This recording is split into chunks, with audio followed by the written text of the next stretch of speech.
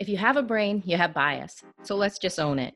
Some biases help us by simplifying our decision-making process. Other biases hold us back by impacting who gets hired and promoted, and even who we approach to be our friends. Welcome to Breaking the Bias, a podcast where we interview impact makers who are breaking the bias when it comes to inclusion and equity. Because sharing our stories is how real belonging happens. We heard this very loud and clear in the interviewees is be the change you want to see in the world. You know, there's a lot of the people that we interviewed that are managing contingent workforce that had started these great kind of pilot programs, but didn't get that mandate from up top. So there's a lot that you can do within your span of control, and you don't always need permission. The need for greater equity is amplified now more than ever. A cultural shift is happening in the workforce and the world, with a pandemic, a recession, and protests about racial injustice. On this episode of Breaking the Bias, Consciously Unbiased founder Ashish Kaushal sits down with two special guests, Terry Gallagher, president and CEO of Gallagher & Consultants, and John Schroeder, principal of Nova Foresight. They are the researchers behind our new report, The Future of Diversity and Inclusion in the Contingent Workforce, from Hire Talent and Consciously Unbiased, powered by SIA. They talk about why focusing on diversity and inclusion should not stop with your employed workers, because your contingent workforce is a large part of your company culture, and those workers hold a big opportunity for you to take a giant positive step forward when it comes to advancing inclusion and the sense of belonging. Now, on to their conversation. Can you guys share why this project was important to you both professionally and personally? I'll start, as a WBE, it's not happened often, but I have experienced bias, being asked like, is this your husband's company? Things like that.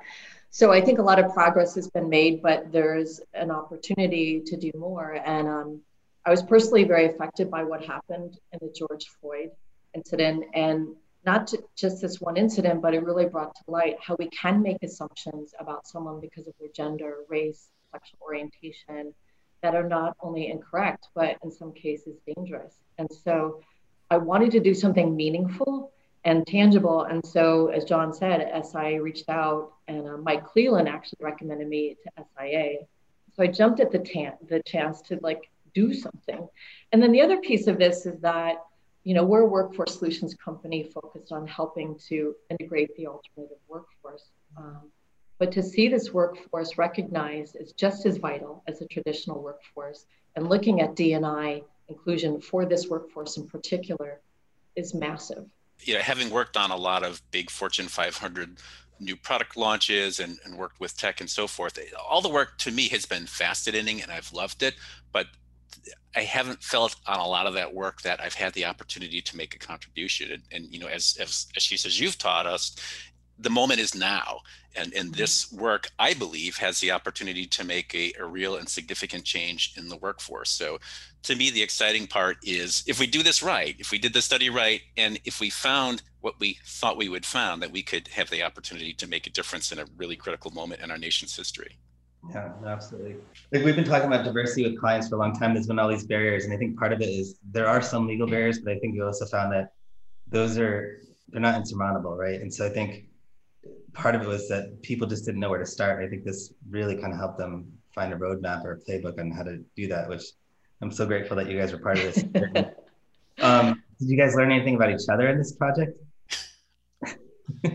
I'm afraid to say anything. So John, I don't know. What do you think? This is where I find out, John's like, my God, I'm not working with her. Okay, so I did learn something about Terry. So and vice versa. I knew that Terry was smart, that Terry is a thought leader in the industry, and Terry is a visionary. And in this project, I learned all those things were more than true. Terry is also very passionate about diversity and inclusion.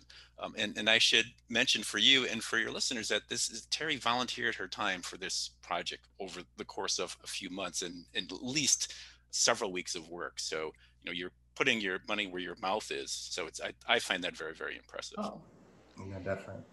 Well, and I thank you, John. You're very sweet. This is why we're still working together. I was really surprised how quickly John came up to speed. This is an industry that took me 20 plus years to learn, and he had a crash course and had to figure it out in 2 weeks.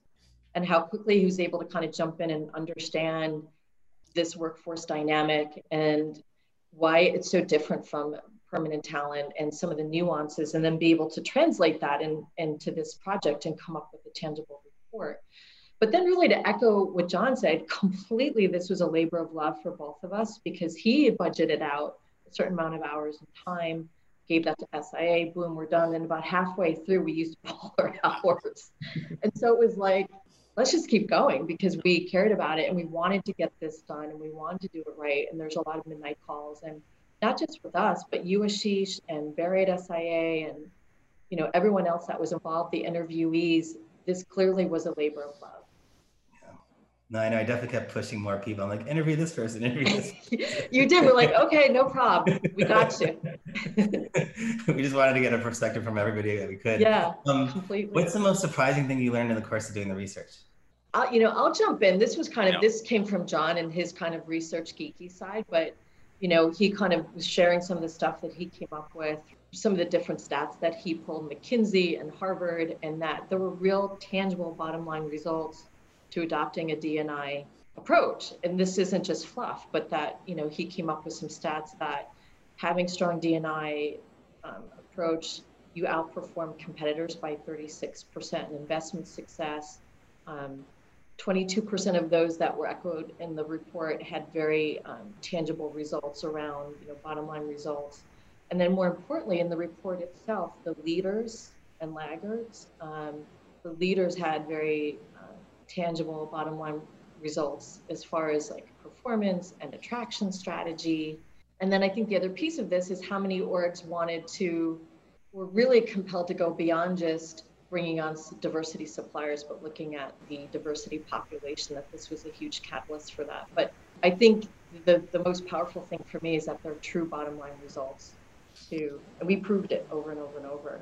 And if I can echo what Terry said. So I entered this, from outside the industry, from outside the D&I world. And I didn't know what the answer would be in terms of, is there a real tangible impact for diversity and inclusion? Clearly, there's a moral imperative given what's happened in our country. But as we did the research, just to be clear, the business case is proven, and it's proven conclusively. Terry cited a McKinsey study, there's an HBR study, there's literally hundreds of studies that look at the corporate outcomes, whether you look at profitability, return on investment, team performance, or what have you. And virtually every single study shows that D&I companies that are leaders in D&I have outsized performance. So this was a bit of a surprise to me, and the idea that as we hear this talked about in the press, it's as if it's not a proven concept, and that's just not true. What we came on to do in this project was to understand whether this relationship held true in the contingent workforce, and of course that's what we found in the course of the research.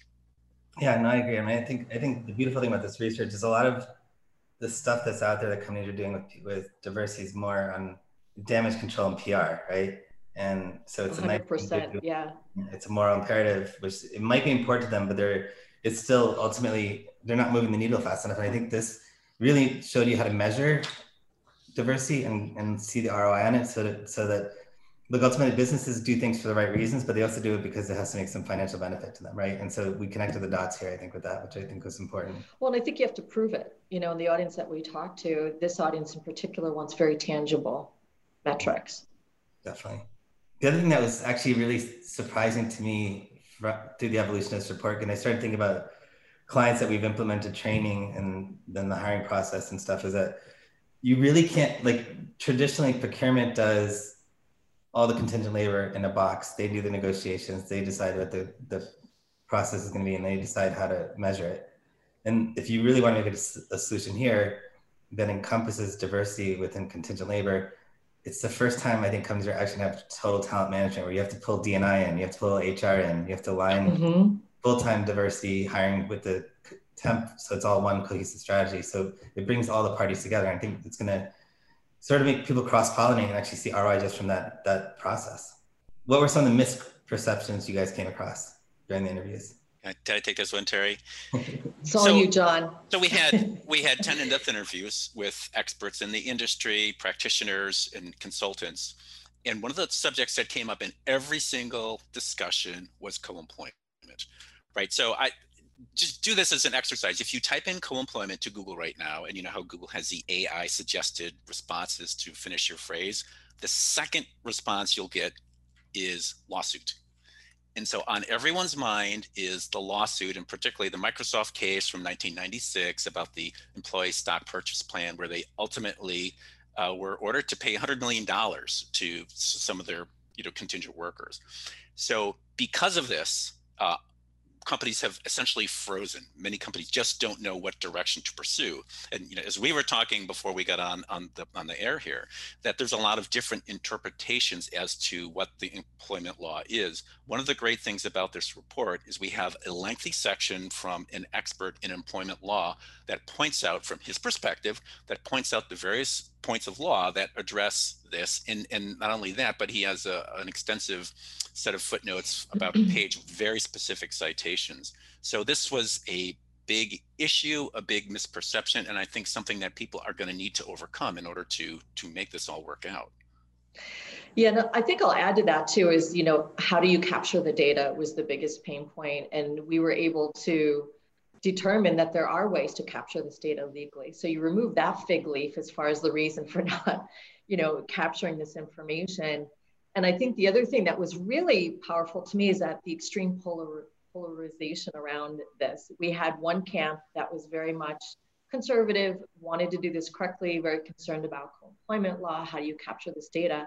And then there's this whole other camp that was like, get over it, that the risk of not doing this right and not having strong D&I practices are going to be more litigious for you than worrying about the data. So a lot of passion on both sides of this, for sure. Yeah, I mean, definitely hope this helps squash in the co-employment risk. I know you have an opinion on it as well, right? Yeah, I mean, I wrote an article last year about it and said, all the things we do to manage co-employment risks that we own anyway is being systemic discrimination, right? And so that risk is bigger. Like if I was almost going to title it, you might be systemically creating Me Too moments in your organization if you're managing co-employment risk the wrong way. Because essentially, that if I lay off a contractor that I've been not treating well because I don't let them come to a party and I make sure that they feel like they're a second-class citizen and do all these things to them, and then let them go because the project's finished, and there's really nothing wrong with that, but then they can come back and make a claim and say, hey, you were discriminatory towards me, right? And that's gonna have a bigger issue in your stock price than the risk you already own anyway. Were there surprises regarding who should own the tracking and capturing this data and then how it should be used?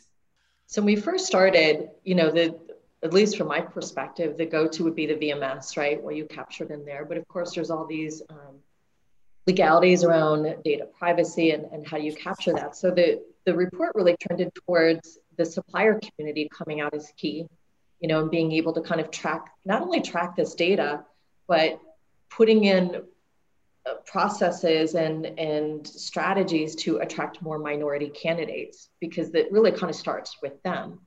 And then even more importantly, some of the interviewees that we talked to is that they were shifting towards looking to the supplier community to say, what are you doing to attract more diversity candidates? What does your outreach look like? And some even went so far to say that if they're not going to bring on any new suppliers that don't have some kind of process and strategy around this. So Ashish, you live and breathe this. So I'm just curious if you have any thoughts on it, how you feel about this kind of falling on the supplier community's shoulders. I mean, I think it makes sense right now because I think the problem is that, for example, if I work with a defense contractor, right? The defense contractor, so the government says we can't mandate asking these questions, right? Right. Discrimination. But then if I want to be a defense contractor to maintain my status, I have to provide this on a quarterly basis to them, right? So the laws are kind of conflicting. So I think they need to. I mean, one of the things I want to try to do with this new administration is change some of the policies. And I have some friends that are working there. So we're going to try to use this report and say, here's a playbook of the barriers that people are using to not do something. And how do we turn that intent into action, change some of the legal arguments around this. So I think for the short term, you have to let staffing agencies roll up the data and send it to them. And it's going to probably be somewhat of a manual process, but long term, hopefully we get around that, But I also think it's also important that once you have this data, and especially with the staffing companies, if they have this data, you need to check to see what their processes are to make sure they're inclusive, right? Because if it's once you're informed as a staffing company, if you don't do anything about it, you're taking your own risk on that. Yeah. Well, I think it's wonderful that you guys have like taken that extra step and embraced this and doing it right. I think that there's a lot of providers out there that want to step in that water, but may not be approaching it the right way. Yeah, no, absolutely. So there's roughly 5.9 million workers, contingent workers in the US. According to the Bureau of Labor Statistics, how might advancing diversity and inclusion for the segment of workers create greater belonging in the workplace culture overall? And I'm gonna have a second question around that too after you. So this is all John. As soon as I read like data and stats, I'm gonna shut up and let John run with it because this is his sweet spot.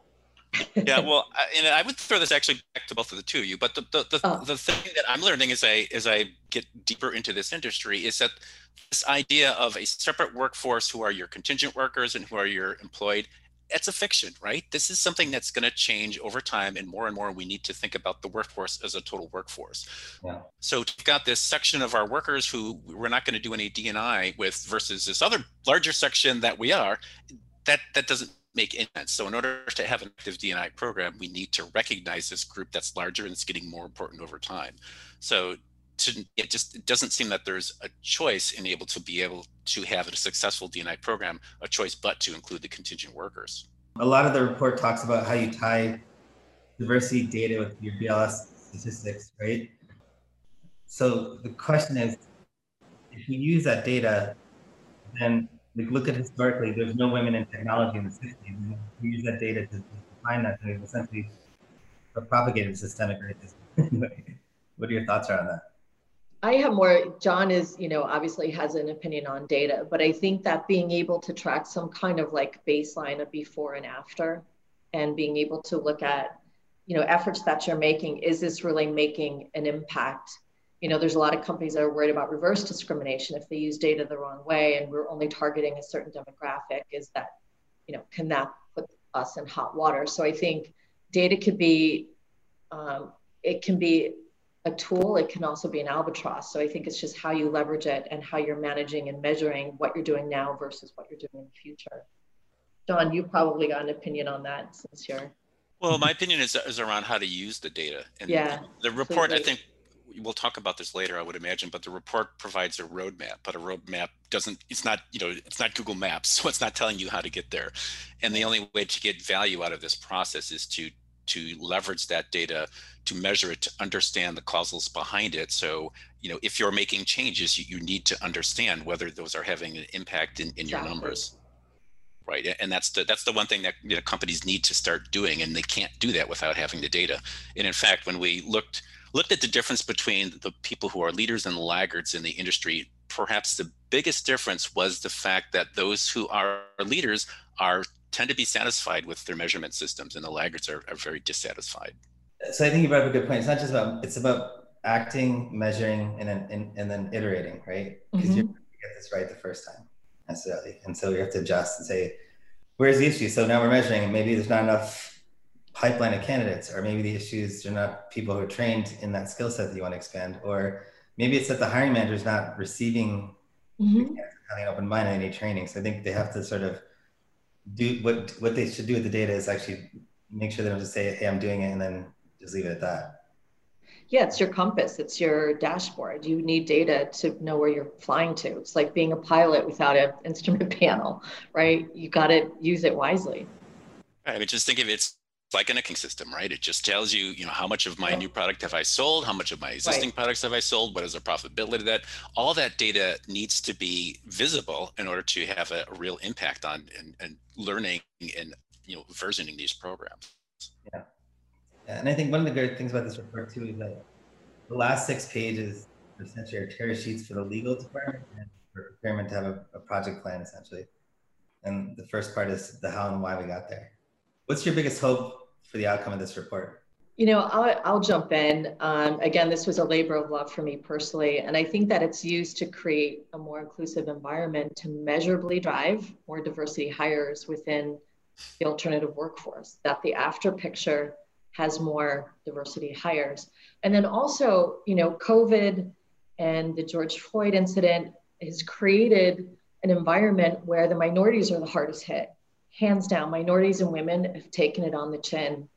Bottom line, within, over the past 6 months. And so to me, employment's a very powerful antidote to that.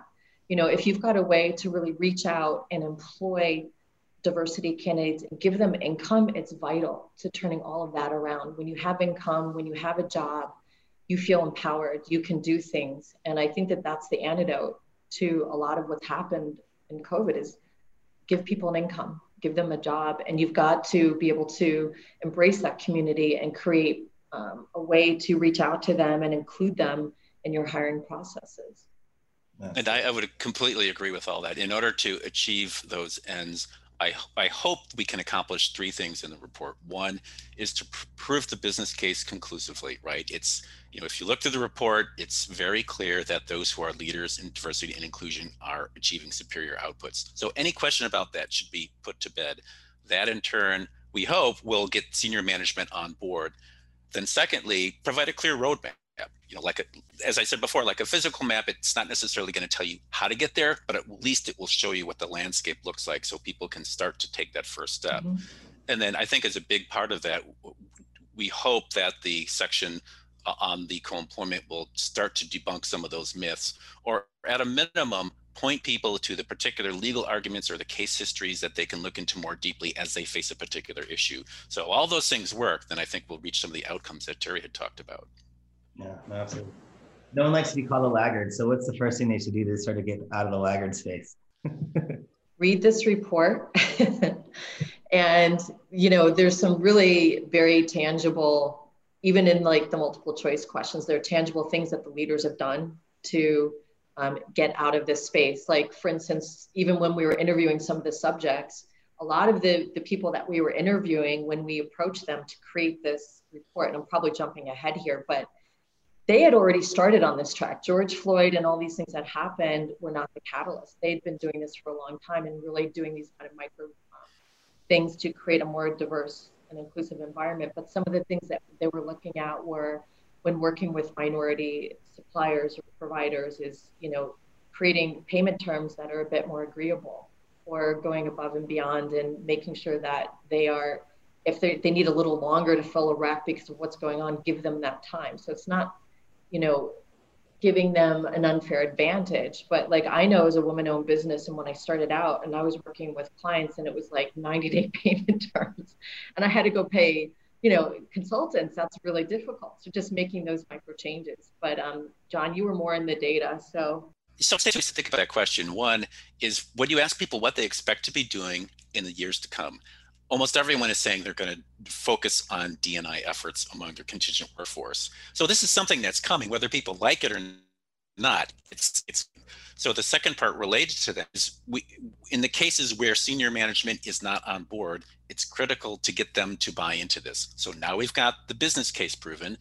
We know that this is coming. So it seems to me to be reasonable to use that as ammunition for the management to get on board, and they have to be on board. We used in the report a quote from Peter Drucker. He said, "Culture eats strategy for breakfast." So you can have these great ideas and great plans, but unless it's built into the fabric of your culture of your organization, it's just never going to be executed. If you see an opportunity to create change within your org, and reading this report and deploying some of those things, don't wait for permission. None of these folks did and had great results, and then they were instrumental in creating this playbook. Oh, absolutely. And that reminds me, what's one of the most creative or interesting things you heard from people in terms of what they want to build? Because I know that we all had different ideas around how to deploy the program. I know Keisha from Splunk had some interesting things on how to bring disabled candidates into programs and stuff. So did you hear anything that was like, wow, that's really interesting and we should try that? I think really just some of the things that we heard is working with the supplier community, asking them what kind of initiatives that they were doing to create more diversity hires, changing, looking at the payment terms. I think, John, you're a little bit closer to the data, but those were some of the things that I saw.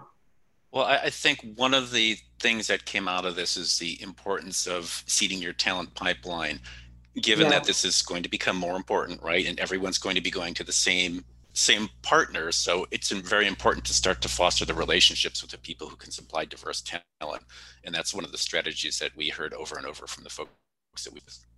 And one thing, Ashish, I want to say for you too, and you may keep this or edit it out, I'm not sure, but When I first started this project, I didn't really know much about Consciously Unbiased. I knew that it was something that you were doing. You talked about it, and I really didn't understand a lot about it. And frankly, I thought this was just an interesting angle, or as a marketing strategy for you. And I thought it was a smart marketing strategy.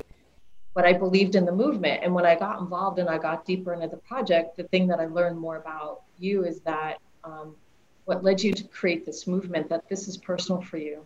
You know, that it's not a marketing play, it's not an angle, that you genuinely want to remove bias from the equation.